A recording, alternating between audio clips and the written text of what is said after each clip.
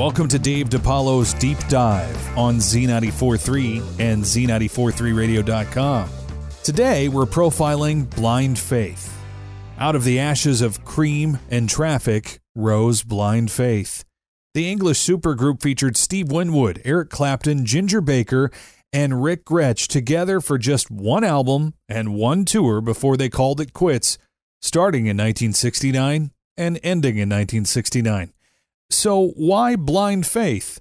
Well, Eric Clapton named the band, citing that Blind Faith is what the fans had as they came out to see them perform live without even having heard any of their songs on records or radio first.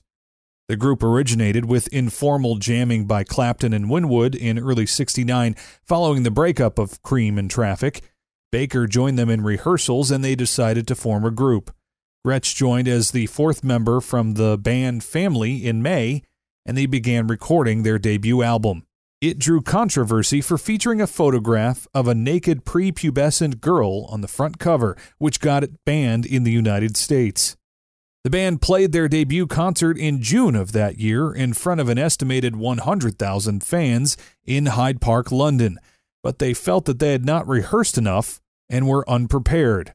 They continued to tour Scandinavia and the U.S., but the lack of material in the live set led them to play old Cream and Traffic songs, which pleased the audience, but disillusioned the band.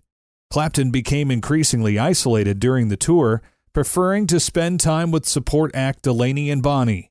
After the band's final road performance, they split up and went their separate ways, leaving Clapton to move on to his next commercial band success, the formation of Derek and the Dominos.